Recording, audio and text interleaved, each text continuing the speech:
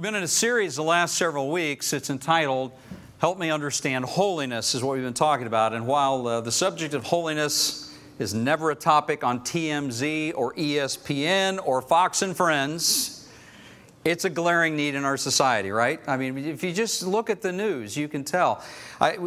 Daily sexual harassment, daily political corruption, daily media slander, daily racism issues, daily we can make a giant laundry list of things that show up every single day in our news stories because our world and our nation desperately needs a fresh wave of holiness to wash over it.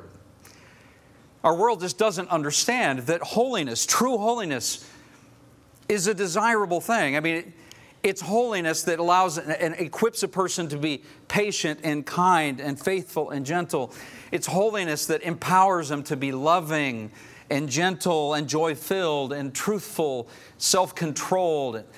It's holiness that causes a person within to care as much about the other person as they do about themselves. This doesn't just happen.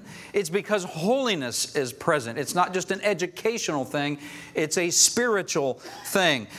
And because of that, true holiness is the foundation of all healthy relationships, all true freedom.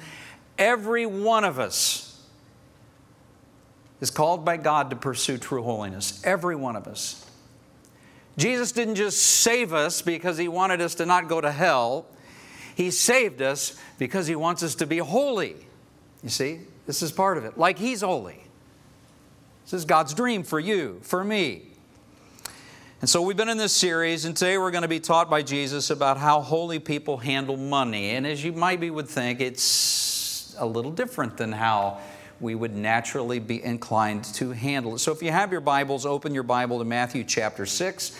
We're kind of working our way through some of Jesus' teachings in Matthew 5, Matthew 6, and eventually toward Matthew 7 as we get a couple more weeks under our belt here. But Matthew chapter 6 is where we're going to be. If you have a Bible of your own on the shelf in front of you, there are a number of Bibles there. You can grab one of those, or worst case, in a little bit, you can follow along in this, on the screen with me. But while you're finding that spot, Matthew 6, I want to tell you a quick story that I heard from a well-known pastor and author, John Ortberg, related to the subject of the day. Several years ago, he and his wife, Nancy, were trying to teach their daughter about the right way to handle money.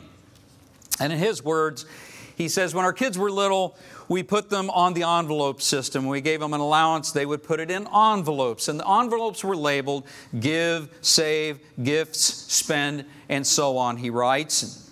I thought it was working until one day I had a Band-Aid on my arm, he says.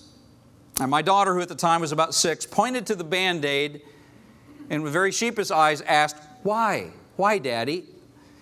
I explained I'd gotten a medical exam that day to get some life insurance, and she asked, what's life insurance? I explained, well, honey, Daddy loves you so much and loves the family so much that if anything were ever to happen to Daddy, which of course it won't, but if it did, the life insurance would give you all $250,000. He describes her eyes got really wide. She has a really tender heart, he says, so I knew she'd be worried. And that's when she looked up at me with her wide eyes and said, a piece? $250,000 a piece? And John concludes, he says, I'm not sure the right lesson about money was getting communicated.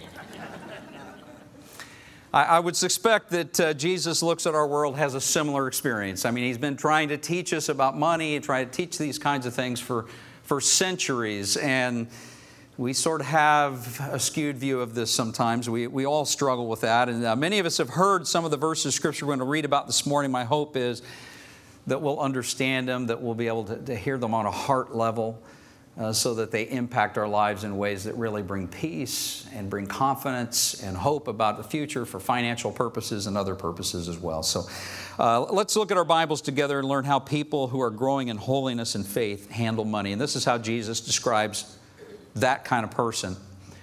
Matthew 6, starting at verse 19, He says, don't store up treasures here on earth where moths eat them and rust destroys them, where thieves break in and steal. Store your treasures in heaven, where moths and rust cannot destroy, where thieves do not break in and steal. Wherever your treasure is, there the desires of your heart will also be, Jesus says.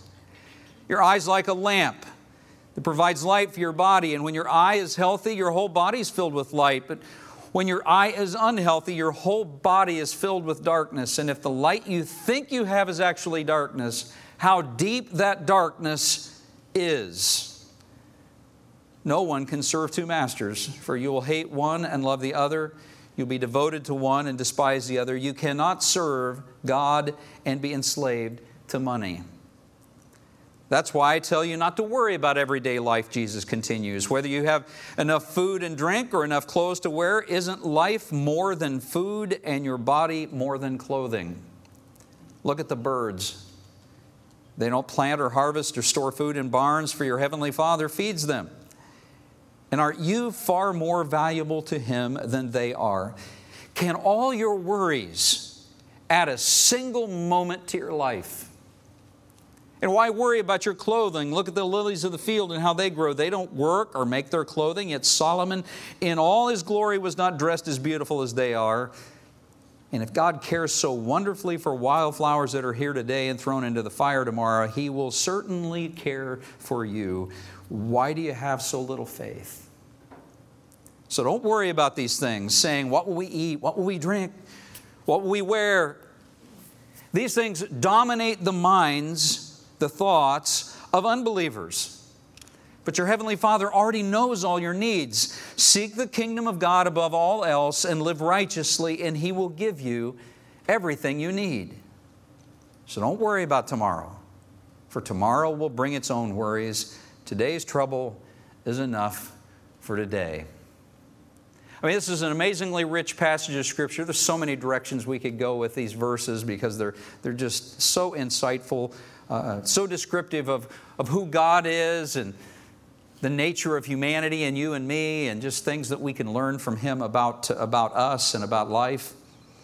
But I think as you can see as we read through these verses that according to Jesus, people who are growing in holiness handle money, according to Jesus, a little differently than folks who have another goal. And so for the next few minutes, we're going to look together at the 5 money goals. The 5 money goals of people who are committed to growing toward genuine holiness. These are not necessarily goals that you will hear a lot of other places, but they're goals that you hear from Jesus. My hope is that those of us who are endeavoring to follow Him will listen carefully, that will, though they stretch us, we'll make them our goals. And they've been the goals of God's people for centuries, so let's embrace them. The first money goal of people who are committed to growing toward genuine holiness is this: we need to learn to store our treasures in heaven. We need to learn to store our treasures in heaven. Jesus is real succinct about this. In verses 19 and 20, He makes it really clear not to store up treasures here on earth. Why? Moths eat them, rust destroy them, thieves break in and steal them, governments confiscate them, you lose them, etc. This is His point, right? Verses 19 and 20, it's what He's saying. So what's He tell us to do instead? Verse 20, store your treasures in heaven, where moths and rust cannot destroy them and thieves can't break in and steal them. And I just want you to think about it. Just pause with me for a moment. This is a great thing to do on a week of Thanksgiving. What are some of the things that you treasure in your life? I mean, there's so many reasons to be thankful, so many things that we treasure. But it's important to do an inventory of what I treasure. Is it money that you treasure? Do you have prized possessions, something that if you were to have a fire today and you were to walk back into your house and it was gone, you just smoldering ashes, and this prized possession was gone, that you would just be grieved to no end in your spirit? I mean, do you treasure clothing or jewelry or property? Some of us are maybe a little more spiritual. We think to ourselves and we kind of think, oh no, I cherish my children and my grandchildren and my parents, neighbors, friends, those kinds of things. That's really what I treasure, what I cherish. Really what Jesus is driving at here is we all have these kinds of things and people that we treasure. How do we invest? How do we store them in heaven? How do we do that? If we have the time to walk our way through all of Scripture, what you would find, and just listening to what Jesus says here and other places as well, is that whenever you and I use things to advance God's kingdom, God's purposes in the world, whenever we use things, when we invest things, money, resources to advance God's purposes in the world, we have transferred that thing from our possession, storing it on earth, to storing it in heaven. That's what Scripture teaches. This is part of why Jesus repeatedly himself even challenges the Pharisees about tithing. It's why the Bible teaches the principle of tithing. Because part of this, it's the beginning point where you and I learn to break free from the grasp of money and resources on us, to understand that we're giving back. It's all a gift. And as we give back, part of what happens in us is we realize that those things are never truly lost. I could give it away and yet more come. It's only in the giving that we realize that. So Jesus would teach us to store treasures in heaven that way, through tithing or through generosity toward those who are needy, toward funding ministries or ventures that are near and dear to the heart of God, that as you give, as you part with it, it creates space in your life where you can realize and see with your own eyes God give back to you. If we never give, we never see that. That's what we do with things. You say, well, I love my children, I love my grandchildren, I love these people in my life. How do I store them in heaven? You have a fantastic opportunity this week with some of our family members who don't know Jesus to introduce them, to plant seeds, to express to them your love and appreciation for them, your love and appreciation for God and the difference that He's made in your life. When you and I introduce people to Jesus, when they come to Jesus, Jesus has died to redeem them, that they might be in heaven where you will be with Him one day. And when you and I choose to live that way, there are at least a couple of things that happen, a couple of results. I mean, you're going to see God work in your life and in your relationships and in your finances in real practical, tangible ways. When you and I are strategic about this, I mean, God has a habit of showing up and revealing Himself to us if we just keep our eyes open and if we just take it seriously. And faith will grow in us, confidence, gratitude will well up in our hearts naturally. It's a natural byproduct of learning to release our grasp on things so that they can be stored in the heavens. But a second result will occur, and that is our desires, the things that we want, the appetites of our life will begin to change. Jesus gets at this principle in verse 21. Look at chapter 6, verse 21, where Jesus says, this is the principle, wherever your treasure is, okay, there the desires, the appetites, the hungers, the wants of your heart will also be. What's He really getting at here? He's just saying, if you and I focus our lives on things and we invest our resources and time and energy in that, guess what we're going to hunger and thirst for? More things.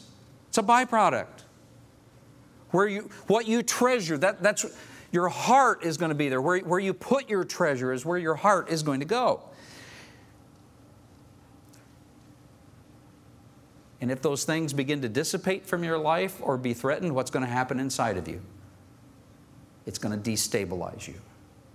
Because that which you've trusted in, that which you've longed for will be taken away from you, or can be taken away from you. One of the great challenges of extreme wealth, and I've known a few people over the years who have like crazy extreme wealth. You know one of the great threats of that? How do I keep that? I mean, how do I protect that? How do I preserve it? How do I keep this wealth from not only screwing up my kids and my family, but others? I mean, there's a lot to be said for this whole money thing. It's a blessing and a curse simultaneously. It's not worthy of your trust, your confidence. You got to put your confidence somewhere else. So you say, I treasure people. And that's a good thing. But if we treasure people singularly, if we omit God from the equation, guess what happens as you lose people? You lose hope. Some of us have felt that. It's a natural byproduct of growing up. You know, you're a kid, you become an adult, your parents are aging, you know, they start dying and this kind of stuff. What happens inside of you? There's a natural byproduct if you had a healthy family upbringing where you trust and you treasure your parents, and as they're taking from your life, you go through this process of like giving them to God, really, and understanding that they don't belong to me. And with that, I mean, hope fills our souls. But until we come to that place where we entrust them to God, it's like there's this hopelessness thing that happens inside of the heart of somebody who loses a parent. For kids who are really young and lose their parents, this is part of the difficulty of them processing all of that. Jesus just wants us to understand. He's just telling us there's a principle. Wherever your treasure is, whatever it is that you're treasuring, there the desires, the longings, the wants of your heart will also be. He just wants us to get this clear, which is part of why he's just challenging us repeatedly here, as he does in other places, to put your hope in God, to treasure Him alone, and everything else secondary to Him.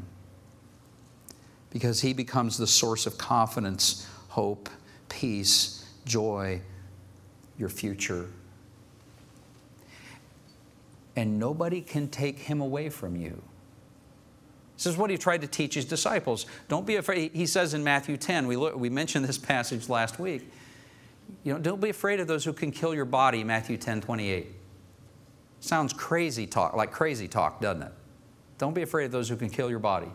Crazy talk, Jesus. It's what we think to ourselves. But the truth of the matter is, if you put your hope in God, there's no need for fear. It's not how we think, it's not how we routinely operate, but that's the point Jesus is trying to get across. You don't have to be afraid for yourself. You don't have to be afraid if somebody else's life, if He takes your spouse's life and your spouse is walking in Christ. Would you experience grief? Well, of course. Of course you would, because you love this person, you cherish the relationship.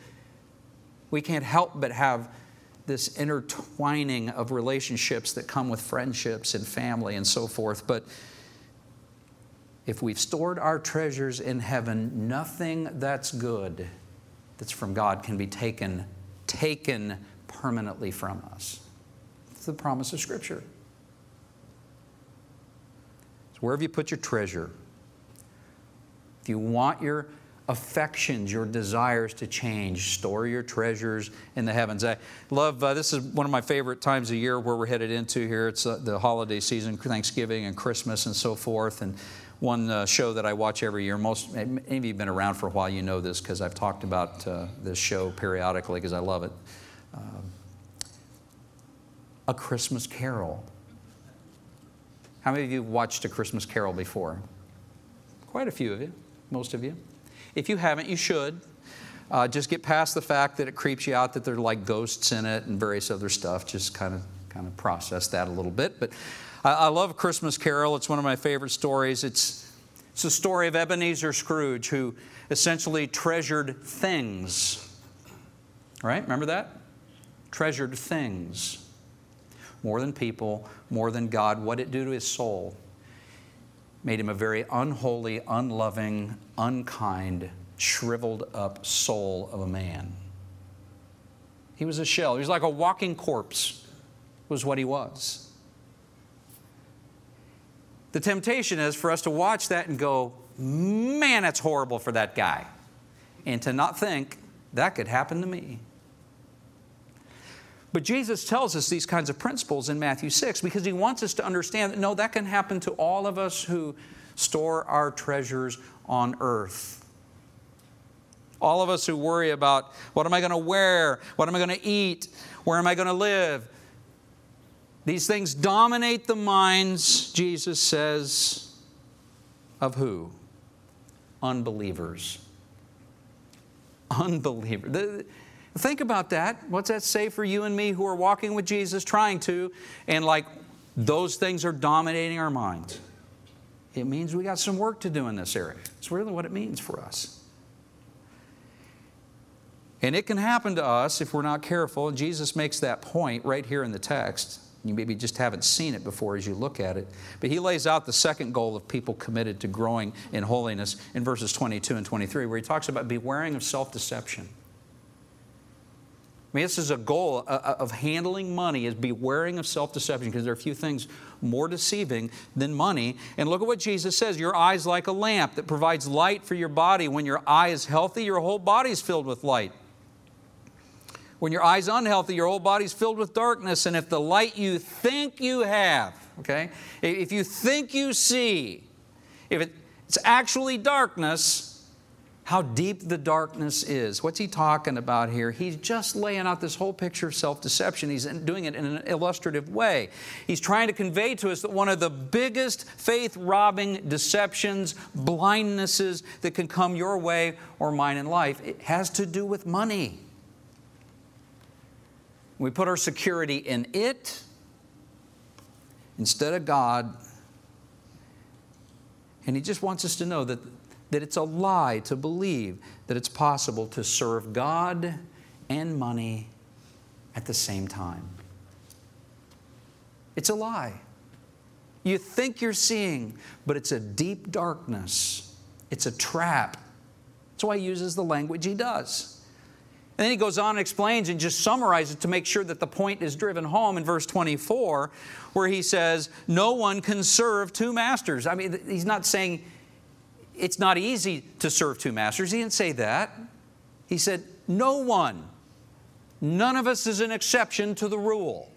No one can serve two masters. You'll hate one and love the other. You'll be devoted to one and despise the other. You cannot, it's empirically impossible, Jesus is saying, you cannot serve God and be enslaved to money at the same time. You just can't do it. It's an impossibility.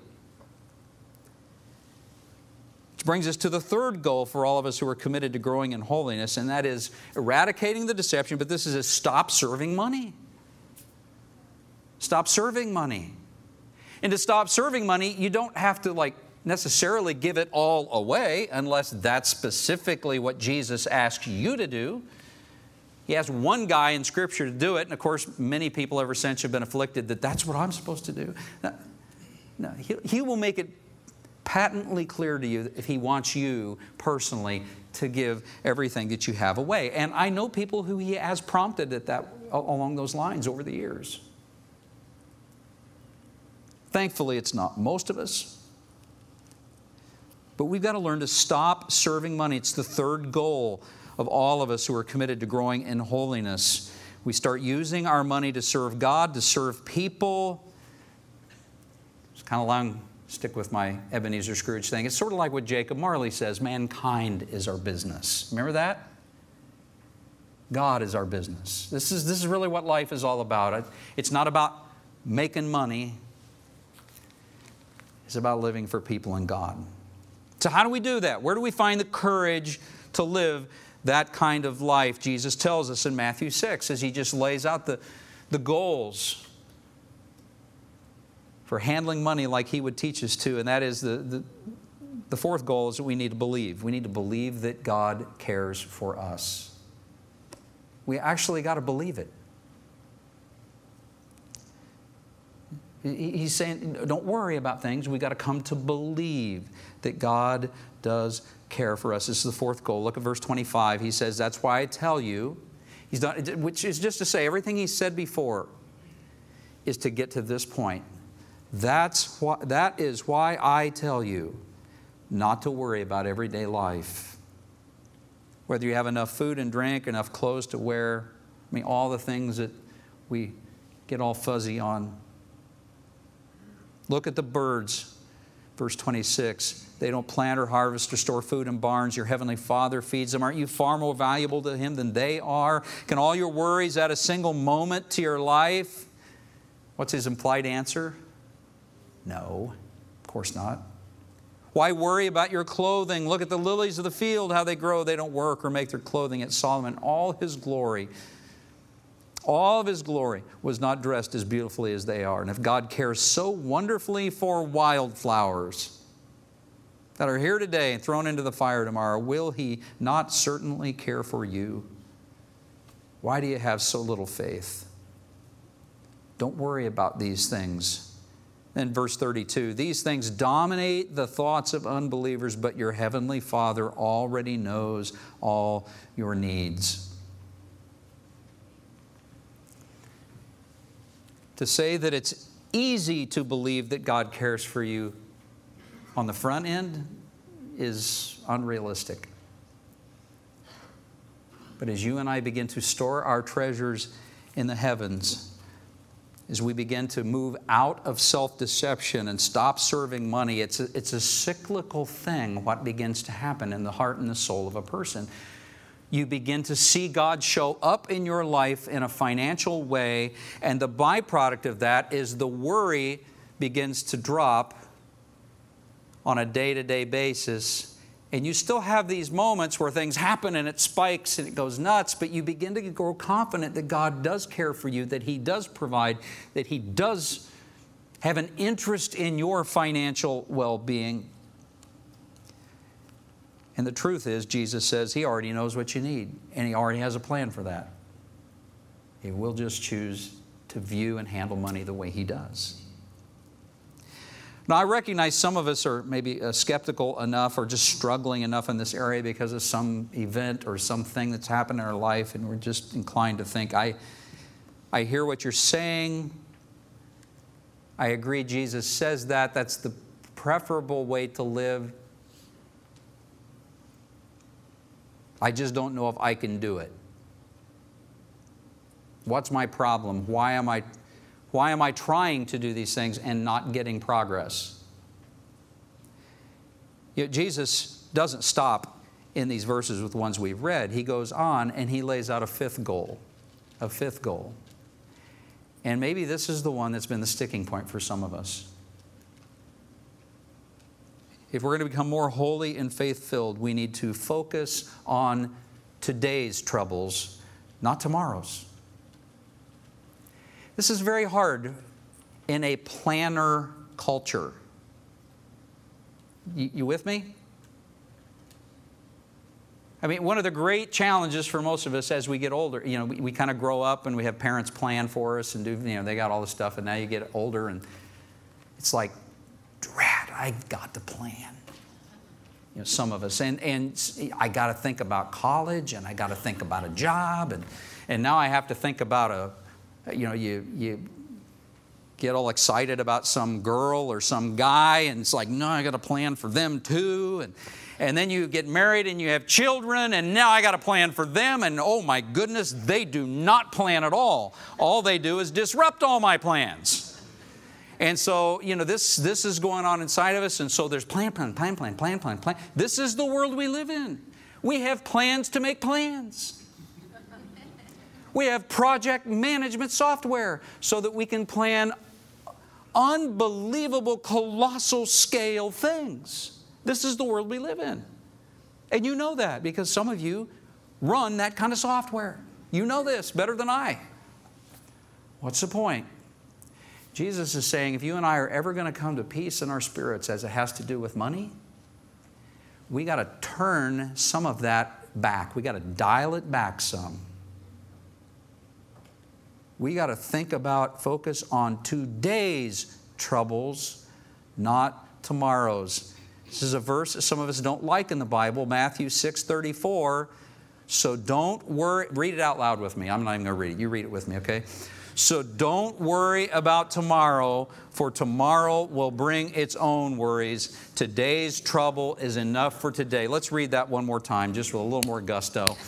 Because we got to believe it. We got to come to believe this. We have to come to peace with it. One more time.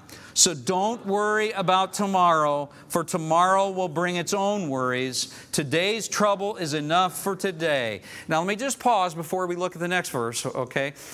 He's not saying don't plan. He's not saying don't plan. What's He saying? Don't worry. And maybe today's worry is to plan for tomorrow. Do you track with me? There's a difference here. Today's concern is to plan. But what happens to some of us is it's not my agenda to plan for tomorrow. I'm just going ahead and taking tomorrow's worries on today for the ride, for the fun of it. You know what I'm saying? So it's not really a planning. Think of it this way. How many of you have ever had horses? 3 of you, 5 of you, 6 of you. Horse. I've never had horses either, but I know people who have. Are you familiar with blinders on horses? You go down to the plaza this time of year and you want to ride one of the horse-drawn carriages, through the plaza streets. You'll notice that the horses have these blinders on, like this. You know what the blinders are there for?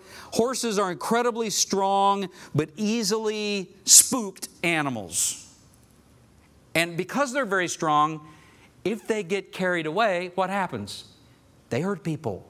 They don't mean to, but that's the byproduct of the strength and the size of who they are as an animal. And so they put blinders on them so they don't panic by something that they see if their eyes are left to wander. It prevents distraction. Does that have any relevance to us? I mean, part of what Jesus is saying is He's saying, don't worry about tomorrow. Put blinders on yourself and focus on your concerns for today. I mean, there's enough to spook you today without worrying about tomorrow. What do you think that would do to the joy in our hearts if we weren't worried about tomorrow and just today? Would you feel different in here? Of course you would. It would not rob your joy. It would not steal your hope. It wouldn't steal your future. So Jesus is just saying, one of the goals of all of us who are endeavoring to walk in holiness has to be to focus on today's trouble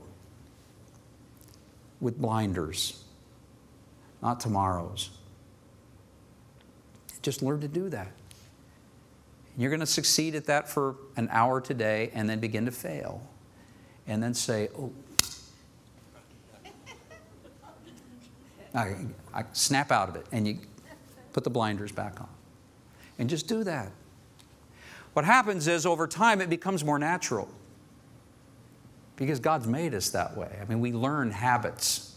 We learn these things. But we've got to put the blinders on. It becomes very difficult in our culture when you think about every other commercial as a retirement commercial to make you feel bad that you don't have $8 gazillion invested for retirement. And of course, you're going to be the one that gets Alzheimer's, AIDS, and make your list of things, and the government will go broke, Social Security on your watch. Okay, this is what we get fed all the time. And so it's like the whole culture is oriented around creating discontent, disequilibrium, worry in us so that we will buy their product or search out their thing or whatever. It's really hard. But it is the secret both to developing holiness and peace and joy and gratitude for what God's done for me today. None of us is promised tomorrow. None of us. We could get in a car this week on a way to a trip and the day of the Lord for me comes. That could happen. Do I think it will happen? I don't think so. It's not likely. But it's not impossible. That's true for every one of us. Focus on today's worries. Don't let tomorrow's rob your joy. And then Jesus, I did these verses out of order on purpose, but at verse 33, he makes a point, kind of trying to help us a little bit. He just says, seek the kingdom of God above all else and live righteously. He'll give you everything you need. He's just saying part of the key to coming to peace with this whole thing about tomorrow and today, and get that all straight, is just recognizing God will give you everything you need if you'll just focus on Him, His kingdom, His ways, His righteousness, doing the right next thing. It's what it means to live a holy life in a world where money can deceive you. So I want you to ask yourself, how can I seek and advance God's kingdom today? What's God saying to you about this? What's it going to take for you, for me, to live right today? What's the next right thing He's asked you, He's asked me to do? Will you focus on today's troubles, not tomorrow's? God's given you faith for today. Fully embrace it. And be grateful that He knows what you need before you ask and has a plan for that. And because He's got a plan, you don't have to obsess on the plan. Doesn't mean that there won't be a day come along where He'll say, hey, I want you to pay attention to this. Retirement. Think about that.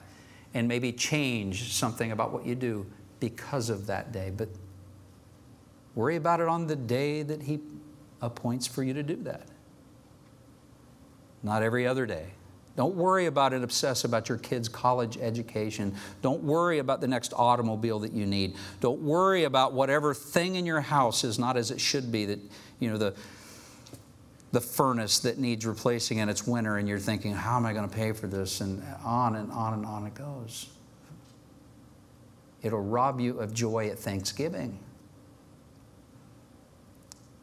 But God's dream for you is this week to be able to celebrate, and next week and the week after that, because you're focusing on today. Jesus here tells us how holy people handle money. Just wrestle with what He's saying to you about that this morning.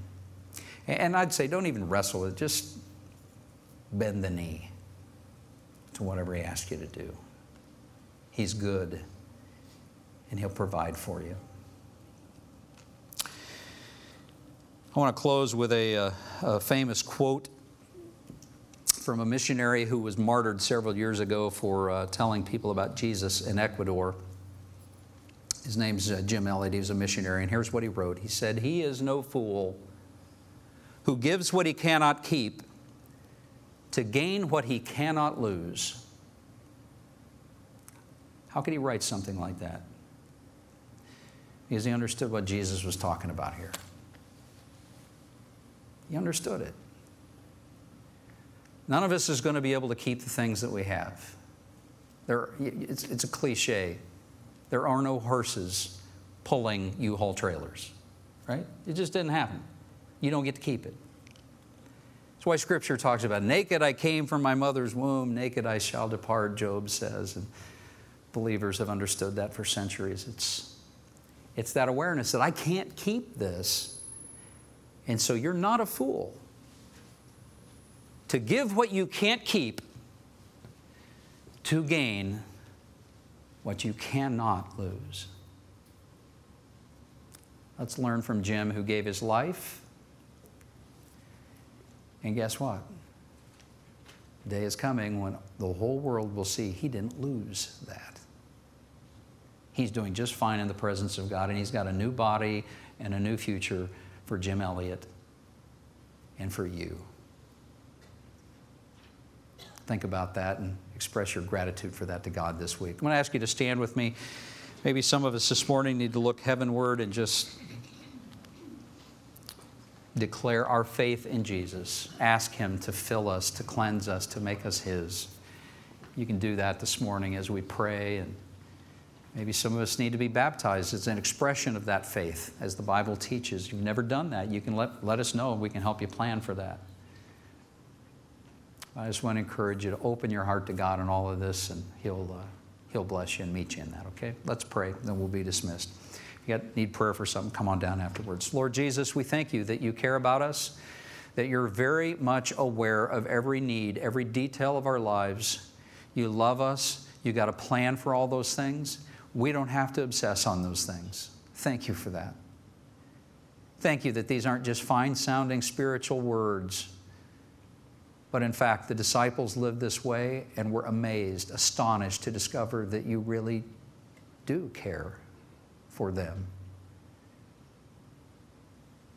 They could make no plans, and you would plan. You would provide food and clothes and housing and all kinds of things. And you're inviting us to learn that too. You're inviting us to understand that you fundamentally are the responsible one, and that we are, in fact, your children who can partner with you in that to some degree, but we don't really have a clue how it all works. And we're just better off, more joy-filled, more good and godly, more concerned about things that really matter when we're in a posture of trusting you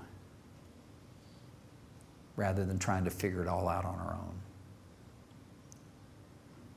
This week as we celebrate Thanksgiving, Father, we thank you that you care like that. And we've asked that you would help us this week to make this a week of storing up treasures in heaven.